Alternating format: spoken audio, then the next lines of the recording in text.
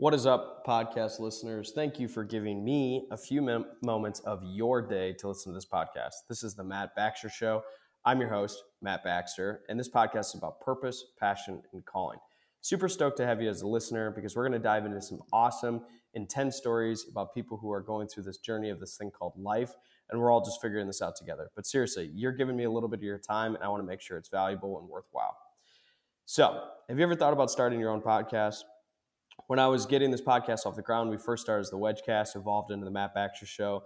There was a lot of questions that we had, like, how do I record an episode? How do I get my show into all the different places like Spotify, Apple Music, Anchor, Zencastr, all these different places?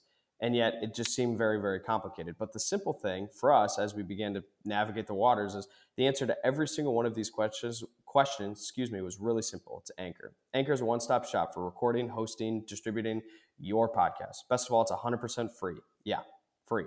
And it's ridiculously easy to use. And now Anchor can match you with great sponsors who want to advertise on your podcast. That means you can get paid at podcast right away. In fact, that's what I'm doing right now. Yeah, making money. Okay, it's sweet. It's easy. It's not a big cheap plug on an ad, but it's just simple and easy to use.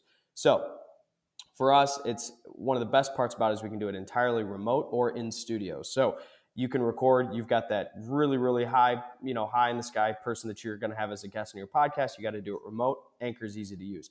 You got people who are willing to come to your studio, your house, your office, wherever you're recording it. Boom, Anchor. Love it. Simple and easy to use. So if you ever want to start a podcast, make money doing it, go to anchor.fm/start. Join me in the diverse community of podcasters already using Anchor. That's anchor.fm/start. Can't wait to hear your podcast.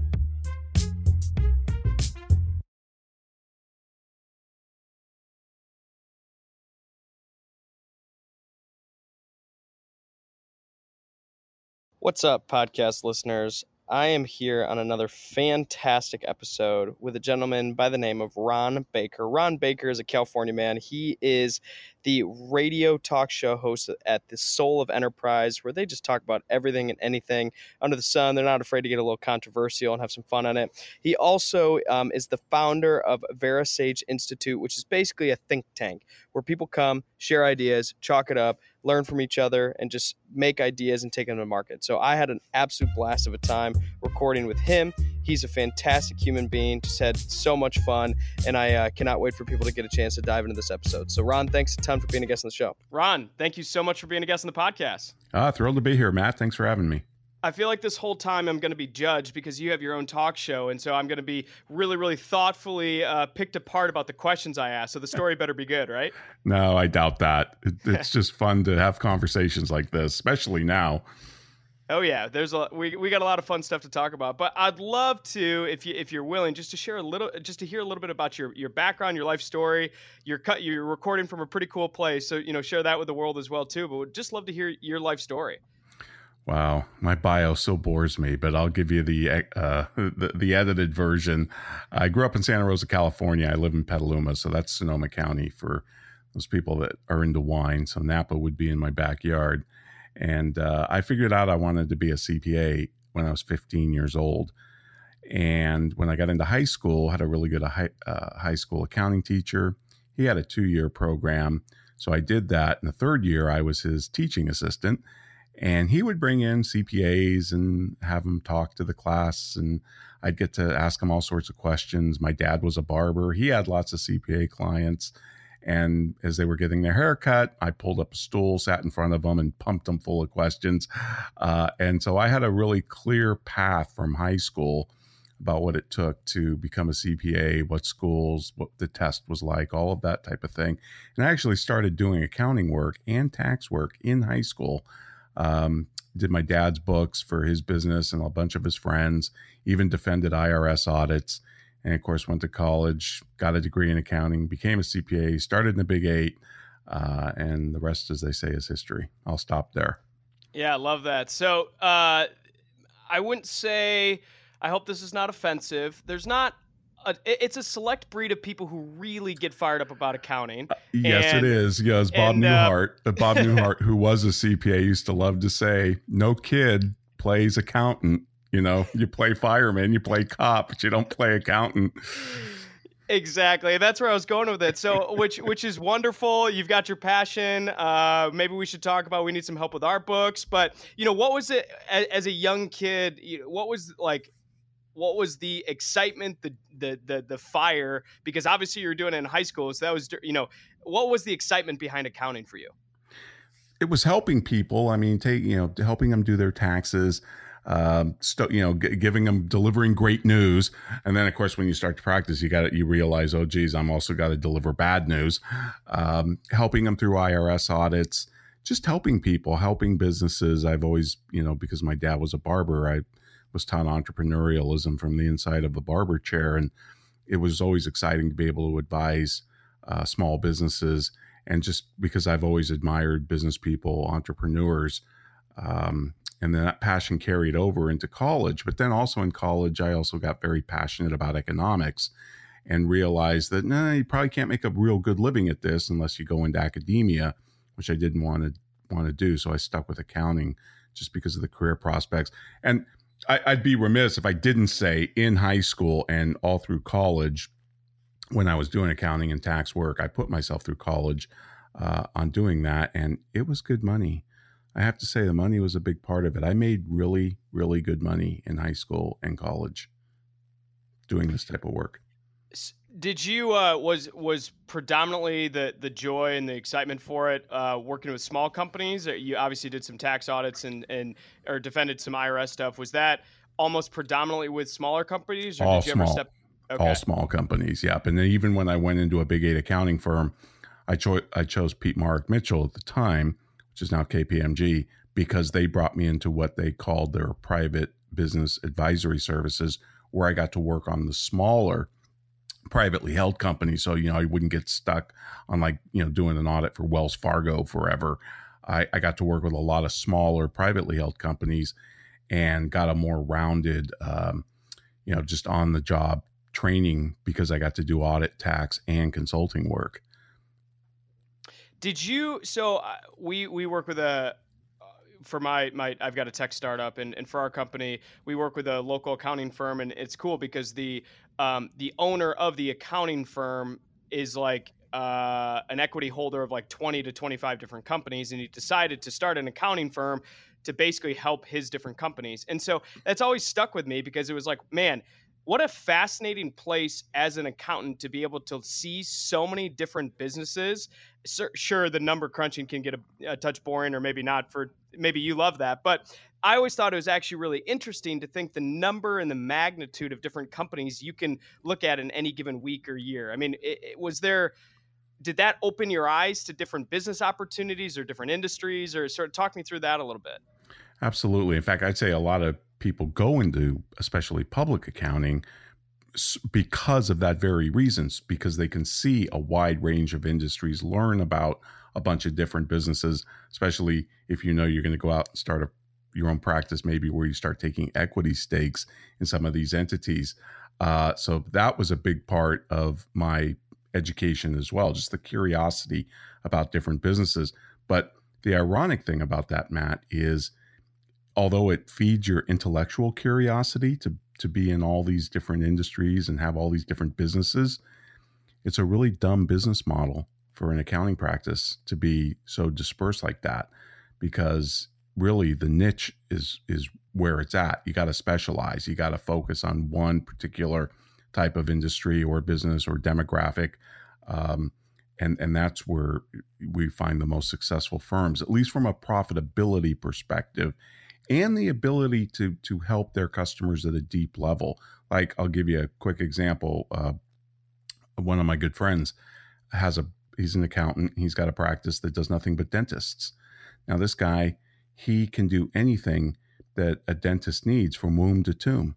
Literally right out of dental school. He can help them start a practice, buy into a practice. He can help them divorce from a practice. He can help them, when they're disabled from a practice. I mean, marital separation. He's seen it all a million times. And because of that, he has a deep level of expertise. It's like if you went to a heart surgeon and he told you, "Oh yeah, Matt, I dabble around with heart surgery on the weekends, but my real job is a general practitioner." My guess is you'd look for a different heart surgeon. Yeah, I'd come drink a glass of wine with you before we even had that conversation. Yeah. You'd probably need a little help getting through that one. So what is okay? Advice to say hypothetically, you were talking to a startup business owner who likes to sort of hack things together. What is the bread and butter every business owner should learn up to this level of accounting, and then when does it no longer make sense to keep going and it makes sense to outsource that? Does that Oh make yeah, sense? Like, sort of, what's the every single business owner should learn the accounting for dummies. This is a good level, and then after that, you should stay away. yeah. There's definitely diminishing returns with accounting education, and it sets in pretty quick because, quite frankly, accounting financial statements are lagging indicators of your business. I mean, to run your business based on accounting information is the equivalent of timing your cookies with your smoke alarm. By the time you see it, it's too late to do anything about it. So really good accountants don't just look backwards. They help their customers plan going forward, whether that's budgeting or cash flow. I'd make sure I understood the cash dynamics of my business, and modeling that, and because that's really, really important. I wouldn't spend any time worrying about cost accounting. Cost accounting is not accurate at all, and it's got all sorts of biases and judgments that just are really ridiculous. So I tend to look at cash, and also I would recommend that all businesses, especially startups, especially in tech, especially if they're producing something new, get to understand pricing, because I would say 90 to 95% of businesses make the mistake of underpricing. And that takes profit right off the table. Nothing drives profit more than pricing. Nothing a business can do. And so it's got to become a core competency in your business. My VP of business dev is going to send you probably a thank you note because of saying that out loud. We actually just right before this had a long discussion about understanding our pricing and stuff like that. So fantastic you bring that up. And actually that's right where I wanted to take my next question was, so you live, close to Silicon Valley, the startup hub of the world. And obviously you grew up in the area. What have you seen change, I guess, one, locationally, and that's one part of the conversation that can go one direction, but also like the startup culture, the accounting side of that, what's different, what's the same? I just love to hear sort of your perspective on that whole dynamic and everything going on there. Well, when I left the Big 8 after 2.5 years, and this was back in '87, started my own firm, and I knew I wanted to have my own firm after about a year in the Big 8. You could start a firm on a shoestring. You bought some office supplies, maybe a computer, some desks, some chairs, copy machine back then, fax machine back then, all that type of stuff. But it was pretty cheap. Today, the technology has advanced so much, and with cloud, it's so much easier. And one of the things that's changed, I see these young kids and they're launching their own practice. Maybe they're not going through the Big 8 ritual like I did, and they're just coming out, maybe working for a smaller or regional firm, deciding that's not for them, and then they start their own firm. But then they also reinvent the business model. They do it 100% virtually. They do it without, billing by the hour. They do it without tracking everybody's time in 6-minute increments. So I've seen a lot of innovation coming from the smaller firms, and those are really the hotbeds of innovation. That's where new ideas are tried out. Revolutions happen from the bottom up, not the top down. So that's what really excites me about the small business and startup culture in general. So that's where you see the innovation. You're pretty involved with a think tank, correct? Yes, I started a think tank. To put it lightly. Precisely because I didn't want to start a consulting firm. I just wanted to work and be around really, really smart people. And that was the impetus to do that. I heard, I listened to one of your opening keynote talks, and one of the things you said was, the business additive. If you're the smartest person in the room, you're in the wrong room. And then you proceeded to say, well, all of you found a way to be in the wrong room. So I like that a lot. That's awesome. So question number one to the dummies out there, meaning me, what actually is a think tank?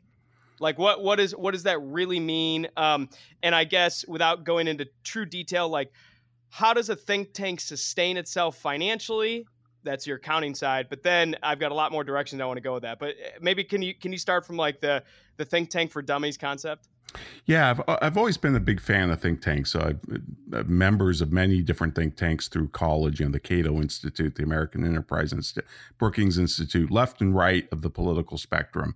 Just always been very impressed. I really do think, especially in the 80s and the 90s, that the think tanks supplanted the universities as the brokers of ideas. I've always been very passionate and interested in ideas. And that's what the think tanks do. They promulgate ideas. They push out ideas that they believe in and that they're passionate about. And, to put it crassly, they sell those ideas or they market those ideas. And that's what I wanted to do with my idea to get rid of hourly billing and the timesheet in the professional services world. And I thought, what better to do that than a think tank? Because a think tank attracts people that are like-minded. Not that they think the same. It's not a group think thing. There's major disagreements within our think tank, but we do share a set of ideals and ideas that we promulgate and we push out into the world. And we've made a difference, and that's exciting. And you can do that with a for-profit business like a consulting firm. I mean, McKinsey's had a profound impact on companies around the world. But I just thought the think tank was a better model because it didn't tie people financially. It just tied them ideologically. So I have to ask one maybe more dark-sided question. How do you prevent in a think tank of a bunch of people who are motivated to have new ideas? They discuss them, and then they're obviously also motivated to go start things or take an idea to life. How do you prevent that, like the just stealing each other's good idea culture and make it like, how do you encourage it to be an open discussion? We help you with this, but that's your sort of thing. How does that like not have to be talked about all the time? How does that all work? Yeah, I'm so glad you brought this up because this was another part of the major motivation. VeraSage is the Linux model. It's open source. Whereas, Microsoft, everything's copyrighted and patented and IP protection and attorneys and blah, blah, blah. I don't believe in that. One of the great things about a think tank is they put their ideas out there and they let others challenge them. They let others prod them and point out the weaknesses or the anomalies. And that's how these ideas improve. So my personal philosophy, Matt, on my intellectual capital is quite frankly to give it away. Because if I give it away, I have to replenish it. And to replenish it, that's what keeps me on the cutting edge. And if I ever lost that, if I ever started to copyright or, trademark my ideas or my vocabulary, that's a leading indicator that your ideas are old and stale and about to go obsolete. So this is like I am internally and both in on my facial expression smiling because I have always believed that if you have an idea and you have an idea that is going to help the world be a better place in any magnitude of different ways, share that idea. And if at worst case somebody steals it, the world became a better place. And yes, you want to be the one to take a product to market and see the success of that. But like, if you truly foundationally believe your idea is good and going to help the world, keeping it buried under NDA or keeping it, and I'm not saying there's not time to be legally protected because there is, but I am fully in agreement that ideas are meant to be shared. And like most people are not maliciously looking to take it and steal it or run with it or anything like that. So I think you and I completely align with that. So I love that.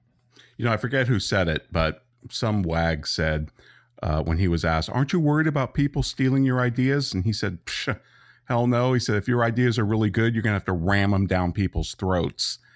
And I have found that to be true.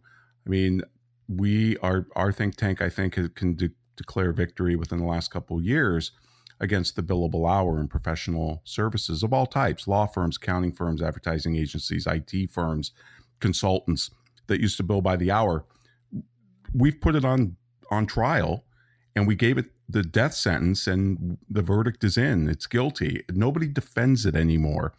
And we won that intellectual war. But boy, I'll tell you, it was a massive fight.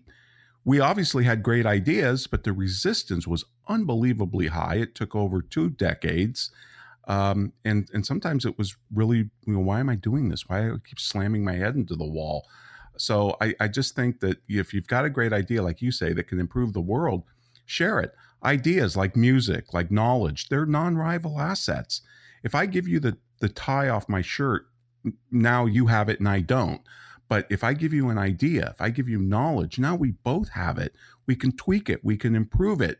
And it might go out and come back to me even better and more edified, and make the world a better place. And that's what's beautiful about the knowledge economy. We can all share these things at once without diminishing it for anybody else. There's no physical limitation here. This brings joy to my heart. I'm excited to listen to this over again because I agree philosophy-wise completely, or philosophically completely. I think that's fantastic, and I wish more people had that same attitude about things, because so a little background for me, our startup has been around for 5 years, and I have told so many people about this, and the number of people willing to help or offer new suggestions, or, just provide hey, have you thought about this? Or I would challenge you to do this. Just throughout the course of the 5 years of running this thing has foundationally helped the idea grow, me as a business person to become better. And so I don't know. I agree entirely. So thank you for having that same logic. That's amazing. Well, it's interesting, the wisdom of crowds idea, right? No one of us is smarter than all of us. And I think there's something to that. And there are times that you want to go out and throw your idea out there and let people attack it and point out all the weaknesses. And there are other times when the lone person, working on his own, coming up with something, it also makes a contribution. But once that's done and you throw the idea out there to the world, I mean, the reason you're writing a book or producing a movie is because you want to have some type of influence. You want to make a movement in people's thinking, their behavior, their level of consciousness about an issue. Why wouldn't you want people to be exposed to that? I've published 5 books with John Wiley and Sons, and when Google went to do their Google Books, Wiley was one of the publishers, I think, that sued them. And I'd get these emails as an author. Well, you can opt in, you can opt out of Google. Now, my books are professional books. They sell for like $80. And the people would ask me, well, you don't want your books to be people to get your books for free on Google Books, do you? And I said, heck yes, I do. Because unless you're J.K. Rowling or one of the other famous writers, Stephen King, you're not making money on the books. You're making money speaking and consulting. You want to get your ideas out there. And if people are willing to look at your book for free, shit, bless them. And I think that's why you see the explosion of podcasts that you see. People are getting their ideas out there, and, good, bad, or different. You have to sift through them, but that's, it's not a money-making device so much. It can be, but it's to really get your ideas out there. Yeah, the concept of an $80 book versus a $10,000 speaking fee. What an interesting bottleneck to think about. Yeah, I don't even want to think about that. Exactly. You don't need to spend a lot of time to understand that math. An accountant doesn't need to do that math. Right. So what do you think about the idea? And I don't remember where it came from, and I'll have to make an edit in the show notes on this, but somebody once said that you can't be creative or have new ideas when you're stressed. Do you believe that to be true? Yeah, my friend and co-host on the Soul of Enterprise, Ed Kless, says there's a what do they call it? Reverse correlation between anxiety and innovativeness, right? If you're anxious, it's hard to be innovative. I think to a large extent that's true, but I don't know. Stress can be, and fear actually are pretty good motivators. When you're writing a book, one of the things that got me to write a book or 5 books, at least with John Wiley, was the contract. And I had a deadline. I never met a deadline, by the way, on any of my books, but I came close because for a guy who wants to write a book, don't tell me that, because then I'll just know that I can abuse the deadline. It's brutal because I'll tell you, if you write a book, especially if you're not under contract, but even if you are under contract with a publisher, you have a deadline. But, on a minute-to-minute basis, there's nobody hanging over you saying, hey, Ron, how many words did you write today? How many, there's nobody. So it's always easy to be diverted, go watch YouTube or something on Netflix or go out for a walk or whatever. It's really hard. You got to really discipline yourself. And I can't believe I had the discipline to do 5. I don't know if I have that same discipline today. I think it deteriorates with age. So yeah, if you're thinking about writing a book, do it when you're young. What does a standard day look like for you now? Oh, well, with this COVID thing, it's really interesting. I'd be thinking about drinking wine the whole time if I was you in that circumstance. Yeah. I joked with Ed yesterday that I said, this is the worst semester in med school I've ever had. I've got immunology, virology, epidemiology, and economics. I'm trying to, and statistics. But a typical day for me, I mean, prior to COVID was I travel a lot. So I do 220 days away from my pillow and be speaking on the road internationally. That would be Australia, Canada, Europe, New Zealand, all over the US, to various groups, not just accounting firms, but law firms and organizations. And I really enjoyed that. I didn't enjoy the travel part, the airport, the hassle of that, but I do enjoy flying. I love to fly. I think it's really, I'm like a little kid when I get on a plane. So, and I work virtually for the most part. And of course now, since there's no more meetings or conferences going on, I'm doing a lot more, and I have been doing this for the last few years anyway, a lot more webinars. More and more education is being done through webinars. And so I'm doing a lot of that. Of course, I'm doing a lot more podcast interviews like this as well, which is always fun. Yeah, and I'm obviously not thankful that COVID has happened, but it's allowed me to land fantastic guests like you who have a little bit more different downtime. So I'm thankful for that. So again, this is same awesome. For me, by the way. We're going after some guests that, wow, I can't believe we just got this person. So yeah, it is a great opportunity.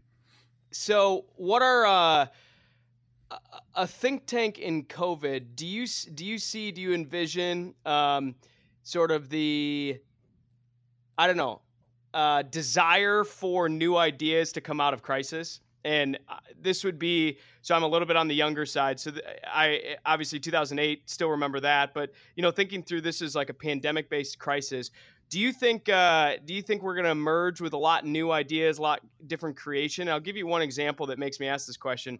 There was a company out there, large enterprise, that wanted to implement Microsoft Teams, and they had a 2-year sort of rollout phasing system, training, et cetera, et cetera. Well, due to COVID and everything shifting remote, they did it in 8 days.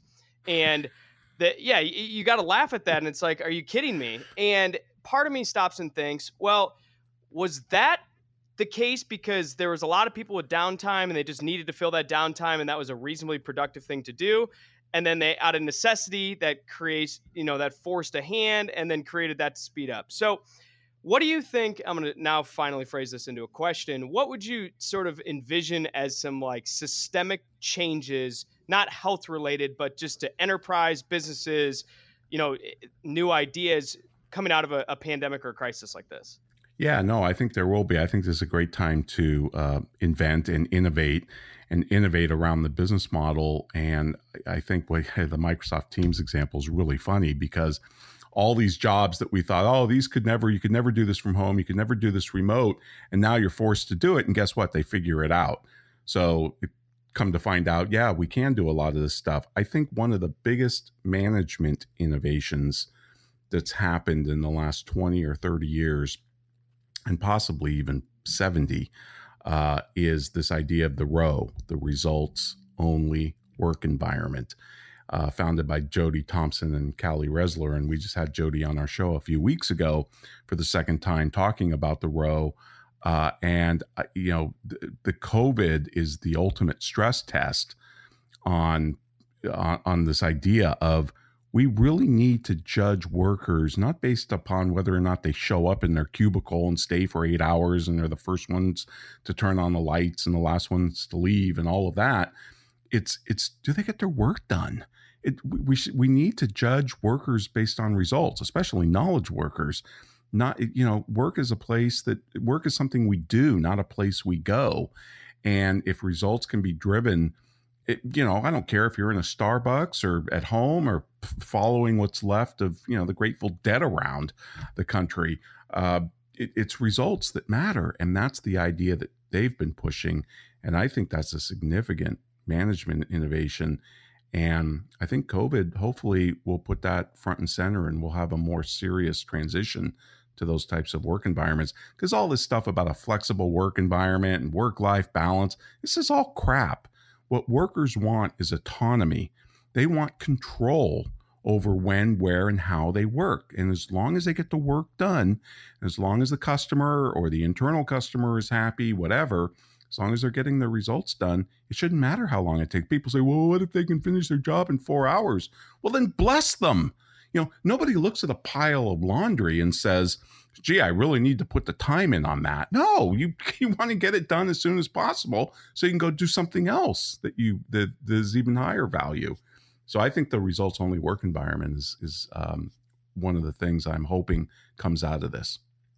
I was on a podcast with Chris Dyer, and they switched to remote shortly after. He's with I'll include in show notes, but they were talking about how post 2008 they decided to flip a switch and go entirely remote. And one of the things they learned, and he said this on the podcast, was that there were some employees that they thought were amazing that actually were terrible, and there were some employees who they thought were terrible who actually were amazing at driving results.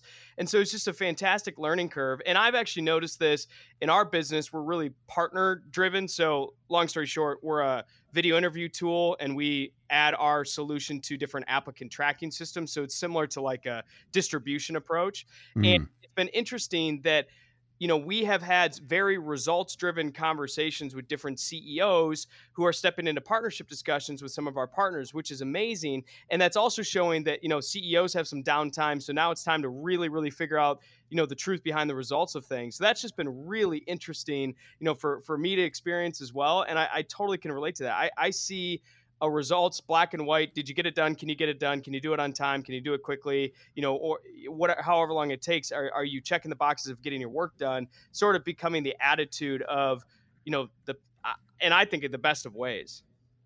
Sure. No, that's great. So what is ultimately transitioning a little bit? I know you have a radio show, and I obviously want you to share a little bit about that as well too. Well, actually, let's do that. Do you mind talking a little bit about sort of your radio show and just everything you've done with that? Yeah, we started, me and Ed Kless, who works for Sage, started the Soul of Enterprise. We went on the air first time on July 4th, 2014. So we're coming up on 6 years this July. We're approaching our 300th episode. And it's really about the knowledge economy. So knowledge workers and intellectual capital, this idea of a rival versus a non-rival asset, like we talked about with ideas and knowledge versus the tie off my shirt. We interview a lot of economists because we both really, really enjoy economics. We're kind of frustrated amateur economists. So we've had some just incredible economists on, people like Thomas Sowell and Deirdre McCloskey and Dan Ariely, and just a whole list, too many to name. A bunch of other authors, professional pricers, and it's just fun. It runs live every Friday. It's on Voice America, not Voice of America, but voiceamerica.com, which is I think the internet's oldest radio network. And it's 1 hour live, and then of course it drops to all the podcast places.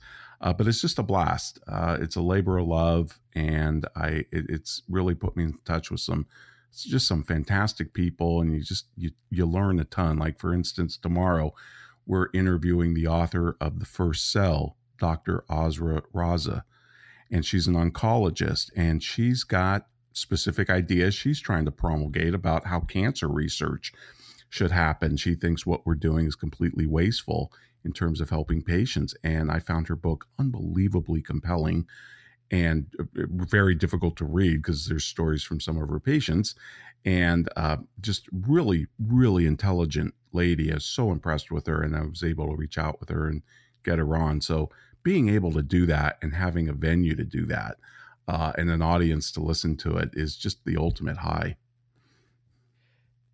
What's sort of the I will say on the economy side, I studied not well economics when I was in undergrad, and as a startup entrepreneur studying economics, those things don't always go hand in hand. But I actually now go back and I want to spend more time learning and understanding. And I get your statement of a frustrated economist, so I think I love that. What's well, and one other I just thought about this. Sorry, it was always interesting to me in school in economy and or different economy classes. It always felt like you were never right. You were always lesser of the wrong. Have you found that to be true? Yeah, there's a great joke about the successful professional going back to college to visit his old econ professor, and sitting on the professor's desk are all the blue books and the tests that he just administered. And the old student picks up the test and he looks at it. He goes, "Professor, this is the same test you gave us 10 years ago. Aren't you worried about the kids just copying it and circulating?" He goes, "Oh, no, I'm not worried about that." He said, "The test is the same. It's the answers that are different." I love that. That's amazing. It was funny. Well, not that funny, but kind of funny. In January, I don't know, mid-January, I attended this awesome economic talk, and basically, the economists argued and reasoned that in the next, we're not going to see a great recession. We're not going to see any form of a recession, basically in the next 10 years. Expect in 2030. Very deep recession. But between now and then, we might have a little hiccup over the next, I don't know, year or 2 years. And then the economy is going to come back strong as ever, and why politics actually don't matter as much as people think. And it was this awesome presentation. And then 2 weeks later, everything with COVID happened. And then, of course, the economist is not wrong, because he's like, well, a crisis happens. That's totally different. That's unrelated to the economy. And so it's just like, man, economists are in the perfect place where they're never right and also never wrong. Yeah. The good economists out there are the ones that don't play the prediction game. The prediction game are played by the economists that work for like the investment houses and, Charles Schwab, so they can impress their customers, right? That we have these really brainy people with all their models. That, economists that do predictions were put on the planet to make weather forecasters look good. You can't predict the economy. I mean, the really interesting work going on in economics is explaining human behavior. It's not a predictive science. It's more like seismology with earthquakes. We can't predict them, but we can understand them better. And that's what economics is. Yeah, I like that a lot. That's awesome. So ultimately with the show, what's your guys' goal here? What are you trying to do? And you mentioned it's, it brings you a lot of joy and it's a lot of fun. What is it sort of the personal, joy that you get out of it, and also the show in general? What's sort of the goal of what you can accomplish with it? I'm not sure what it is, except just to spread ideas that we like. I mean, we're opinionated, so Ed and I are very opinionated on the show, and we don't hide that from our listeners. So I'm sure we turn off some people. We just want to get our ideas out there, but we want to do it in a thoughtful way with really, really, people who are smarter than us on the show. And beyond that, I don't really have a purpose. I mean, I've always had the radio bug. I've always wanted to be on terrestrial radio. I would love to have my own radio show, but until then, this is kind of the next best thing. So I'm just enjoying the ride. It's just a blast every week. The fun part about what you're doing now is, obviously having your own radio show would be amazing and consistent. But as you kind of alluded to with writing a book and a contract, it sort of forces things. Whereas right now you could do it at your own pace, your own time, bring on, there's no restrictions to what you can talk about. So obviously having the more formal thing would be fun, but it's cool that you can literally bring on whatever you want, have all the opinions you want, no pressure of that. Right. We have set up a Patreon account where we put bonus shows. So usually after we end our live show, we go right into taping a bonus show. And that's really when we'll just go off the rails and talk about all sorts of stuff, political, whatever. I mean, there's nothing politically correct about it. There's, all topics are on the table, and only the hardcore, fans subscribe to that. But that's really fun. And just getting feedback from people. We've got listeners in like 30 or 40 countries that give us feedback, from Russia and Denmark. And it's just really exciting to make these connections with people. The thing that's always amazed me about radio is it's such an intimate medium. It's the theater of the mind. I mean, I can sit in front of a TV and just totally veg out. But you can't do that with radio. Sure, you can multitask. Sure, you can do other things. But you're also listening. Your brain is engaged. And, if you've got a good host, they can draw pictures for you and make things clear. And it's just an intimate medium. It's hard to explain, but it truly is. You really get to feel like you know somebody. Even if you just listen to the podcast, you get to know somebody, and that's a personal connection. That's cool. I like that. So for Ron, what is it ultimately that gets you out of bed in the morning? Well, for the longest time, it was the mission of VeraSage to bury the billable hour in the timesheet. And that's what really drove us. And there was high demand to hear that message and to be taught that message and how to do it and all of that. And I would say in the last several years, as my mentor, one of my mentors, Peter Drucker, used to say is, just look out the window, see what's going on. And the big thing I see going on out there is the subscription economy. We are moving to a subscription economy, and that's going to impact all businesses. In 5 years, you'll probably have the opportunity to subscribe to everything rather than buy it. I mean, right now in 5 cities, you can subscribe to a Porsche for $2,000 or $3,000 a month, depending on which option you pick. And they give you, probably 7 or 8 different models to choose from. You can switch out those models as much as you want. So I can say, hey, I've got this convertible out here, but I need an SUV because I got friends coming. They want to go wine tasting. So Porsche will white glove out an SUV, pick up my convertible, take it away. I'll drive around the SUV maybe for a week or so and say, hey, I want my convertible back. They'll white glove it out. For $2,000 or $3,000, they pay for everything except gas and tolls, everything, insurance, tax, everything. And people say, well, how's that different from buying or a lease? It's completely different because it's not tied to a car. You can't even buy the car. You're subscribing to Porsche, the company, and that's a direct relationship with the company. And that's why you see a lot of these consumer direct to, or business direct to, what do they call them? Brands direct to consumer. Casper beds and Harry's razors and all of that kind of stuff. They have direct relationships because their customers subscribe to them. And that's powerful. And we're seeing that more and more.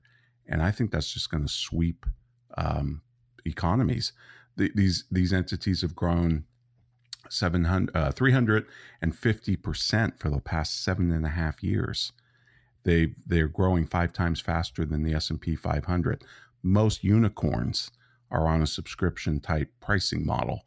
And that's significant. If you look in the medical sector, you're seeing things like concierge practices and direct primary care practices. And those are monthly subscriptions that avoid a lot of the hassle, bureaucracy, and red tape of insurance companies.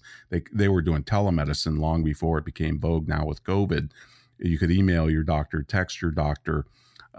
These are massive economic trends that just, we don't see them slowing down at all. We only see them accelerating. In fact, during this COVID crisis, the only businesses that are completely resilient and the ones that are still out there growing are subscription businesses. And that's fascinating to me. I love that. And that also makes me, as a business owner and sort of vamping up my career, be thinking through the different models of, hey, that's the way things are priced now, but that's not how they're going to be priced. That's the way, different direction.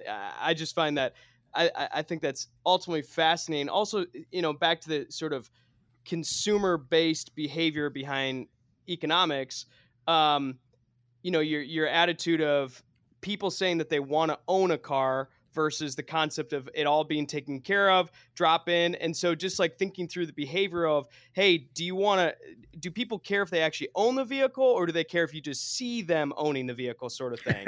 And or just driving it. Yeah, exactly. And so I would be fascinated to, see some of that stuff. So that's amazing. Well, Ron, is there anything else you want to leave the audience with? Obviously, I want to give you a chance if there's any, and we'll obviously include any social handles as well too. But is there anywhere like you want people to go direct? I know you've got a lot of books out there, so we can post notes on that too. And then ultimately, is there anything else you want to share with leave or share with the audience? Well, thanks, Matt. No, other than if you're interested, if you're a professional firm of any stripe, you can go to Verasage.com. That's the think tank, and you can see lots of papers and resources and all sorts of case studies on there. I do have 7 books out there. My latest is the Soul of Enterprise, which is kind of a recap of like 4 or 5 different shows that Ed and I did with a lot of supplemental material thrown in. To learn about the show or listen to all of our 300 prior shows, you can go to the souloфenterprise.com website. And you can subscribe to the Soul of Enterprise on Stitcher, Apple Podcasts, wherever you get your podcasts. And then, of course, I'm on LinkedIn. I'm also one of the LinkedIn influencer bloggers. So you can follow me there. And I've got articles up there on all these topics. And like I'll post this interview, Matt, up there so my followers can hear all the interviews that I've done over time. So, yeah, I'm pretty easy to find on social media, too. I'm at Ronald Baker at Twitter. So I'm all over the place. Love that. Well, thank you so much. This has been amazing.